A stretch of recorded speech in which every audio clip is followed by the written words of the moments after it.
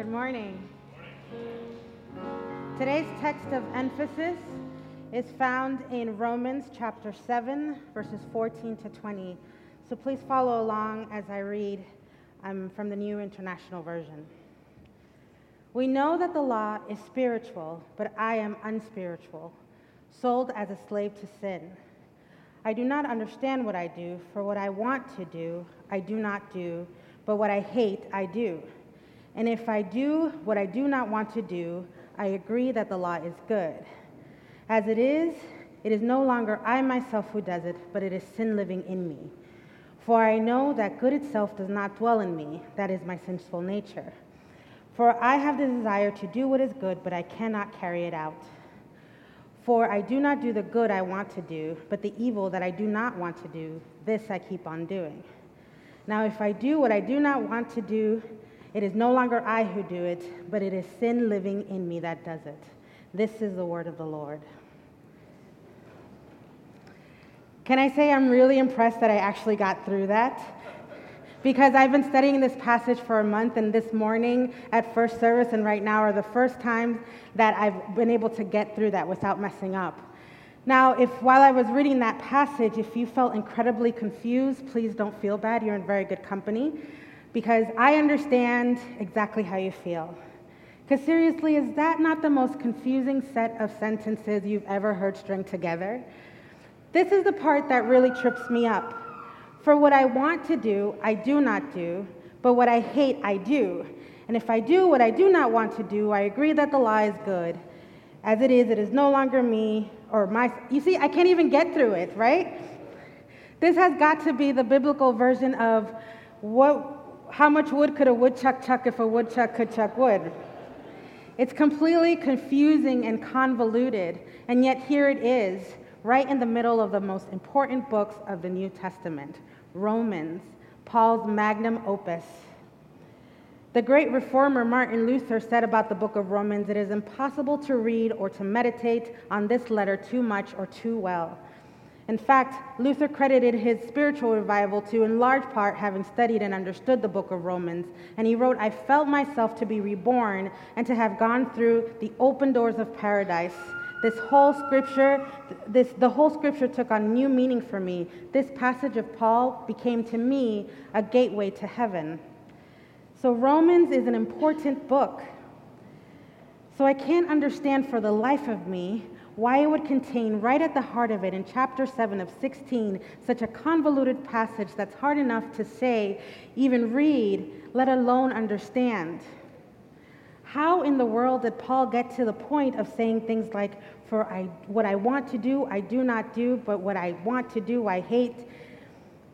How is it possible to understand this passage if I can't even read it right?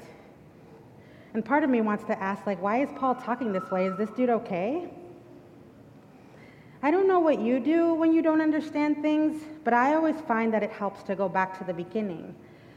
So maybe if we understand the context in which this passage was written, we can begin to understand its meaning. So bear with me, won't you, while we briefly recap what we studied about the book of Romans so far, so that we can fully understand the context surrounding this very confusing text. Romans, as you know, is a letter to a group of Christians, believers in Rome, and Paul, as he does with all of his other letters, starts it off with a greeting. But that only lasts about 18 chapters, and then Paul gets straight to business and he tells it like it is.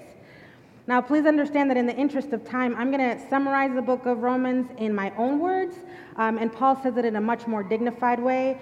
But if you were to ask me to summarize Romans chapters 1 to 3, in my own words, I would say something like this. Y'all need Jesus, for real. Because there's not one person among us who is righteous. There's no one here that is outside of the control of sin. We all need a Savior. But Paul says that's why the gospel is the good news, because even though we have sin and even though we deserve God's judgment, Jesus presented himself as the atoning sacrifice. And at the end of chapter 3, Paul drops this bombshell, and he makes one of the most boldest claims of all Christianity, and this claim is central to the rest of the letter. So I'll let Paul say it in his own words and read from Romans chapter 3, verse 28. For we maintain that man or woman is justified by faith apart from observing the law. Wow. You have to understand how bold that statement is, particularly coming from someone like Paul. Because before his conversion, Paul spent his whole life studying the Hebrew scriptures and upholding the law. In fact, you may remember from maybe a previous sermon or from your own study of the book of Acts, the very first mention of Paul in the Bible is at the stoning of the Christian martyr Stephen. This is obviously back before he had a personal encounter with Jesus, and before his name was changed from Saul to Paul. He was a man of the law. And because he was a man of the law, he stood by and he watched as the spiritual leaders of his time laid their cloaks at his feet so they can go and stone to death this young man for breaking their religious law. And the Bible says that as Stephen died, he kneeled, fell to his knees, and he cried out to God. And the Bible says Paul was there and he approved of Stephen's death. So this claim that Paul is making, that we are justified through faith apart from the law, is absolutely shocking. And it's as if he understands that we as the readers were shocked, and he begins to start anticipating our questions and answering them before we're able to ask them. So Paul says, does this mean that justification by faith, does this mean that the law is nullified? And Paul says, no, of course not. We're actually to uphold the law, but you see there's this thing called grace that Christ has given us, and he's given it to us freely. In fact, the more sin there is, the more grace he's willing to give. Shocking, especially coming from Paul. And again, he anticipates our shock and our questions, and he knows that the next logical question here is, wait a minute, does that mean that I should go on sinning more so that I can get more forgiveness and more grace? And again, Paul answers and he says, of course not. But you see, Paul says, we are dead to sin and we are alive in Christ, and we don't need to sin anymore because we are free from the bondage of sin that held us captive through the atoning sacrifice of Jesus. That's beautiful, but this is where Paul loses me. Because while these words are amazing and I really, really want to believe them, I've never really seen it play out, at least not in my life. Because it sure feels like I'm held captive by sin.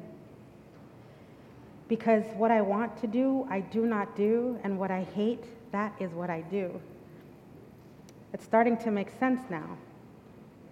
Actually, I love how Eugene Peterson puts it in his famous paraphrase, The Message, and this really helped clear things up for me, and maybe it might be helpful for you too.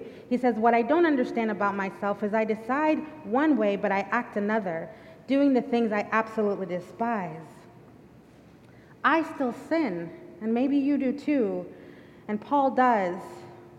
And I think Paul realizes that he's painted himself into this corner because for all of these pronouncements, there's one thing that Paul didn't account for, and it's humans. Humans have a tendency to make things messy. We always find a way of taking something that's good and then messing it up, don't we? Just look at the earth that we're living in. This earth that God formed, and when he formed it, he looked at it and he said, this is good. But in the last 25 years, did you know this? We've lost 10% of the wilderness of this planet. And because of that loss, there's an increase in devastating natural disasters like hurricanes and earthquakes. And experts are saying that if this trend continues, there will be no wilderness in the next century. How could this be happening to the earth, formed by the very word of God to live in harmony with itself and with man and with God? How could this happen? It's humans.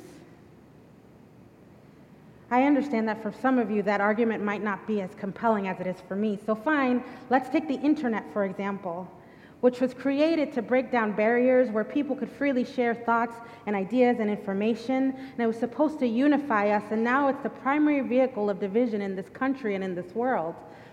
I can't remember a time I've logged off Twitter and not been angry. Actually, when I was putting the finishing touches to the sermon yesterday, I got into 3 Facebook arguments, and I won them all. But Facebook, aren't those the worst? It's like, they're such a waste of time, but like I just had this feeling that even though I don't know Paul Walters from Tuscaloosa, Alabama, he couldn't win this one. I had to win it. But isn't that a waste of time and energy? How is it that the internet, something that was supposed to bring us together, is tearing us apart? It's humans. We're messy. But you get it, don't you? You know exactly what that's about because you've seen it play out in your own life. This was supposed to be your dream job, or that person was supposed to be your dream spouse, and this was supposed to be your dream city, but humans. Whenever you put humans into the mix, things get complicated and things get messy, don't they? We want to be good and we want to be perfect and we set things up in such a way that they should be, but it's like we get in our own way, don't we? So it's starting to make sense now, isn't it? Paul is painting himself into a corner, and it's because there's this question of sin that he can't answer. Paul, who was so confident in the very beginning of the book of Romans, now says this tongue twister that is difficult enough to read, let alone understand. What I don't understand about myself is that I decide one way and then I act another, doing things I absolutely despise. I think Paul's beginning to recognize the hole in his argument, because he has said that we are justified by faith and that we uphold the law and that we are free from the bonds of sin. But in his own life, he has tried and failed, and he tried and failed, and he continues to sin. So from the looks of it, the problem isn't faith. The problem isn't the law. The problem is humans, which means that the problem is me. And in Romans chapter 7, verse 24, Paul seems to recognize this, and it seems like he throws his hands in the air in exasperation, and he says, "What a wretched man I am. Who will rescue me from this body that is subject to death?" Paul calls himself wretched because he has tried and failed, and he keeps missing the mark. But you know that feeling, don't you? I mean, just look at today's date. July 14th, 2018. How are your New Year's resolutions going? Okay, from that silence I can tell not very well, huh? 2 weeks ago, the halfway mark of the year passed. So that means we're closer to January 2019 than we are to January 2018. And so maybe out there you're one of the 8% that actually keeps their New Year's resolutions. And if you are, good job or whatever. But the rest of us, we don't. We try and we fail and we miss our mark all the time. So I think we understand what Paul means when he says, "What a wretched man am I." But then just as suddenly as Paul's argument goes off the rail, Paul seems to gain his composure and his confidence in verse 25, and he says, just as confident as ever, "Thanks be to God who delivers me through Jesus Christ our Lord." Wait a minute. We understand how Paul went from certainty to confusion, but how in the world did he so quickly go back to feeling and sounding confident again? I mean, we were all here when I read the text of emphasis. It was a mess, right? And I gotta be honest for a second. You know what the text of emphasis reminded me of? And God forgive me, but it reminded me of Caitlin Upton. Do you remember her? She was a contestant from South Carolina in the 2007 Miss Teen USA competition.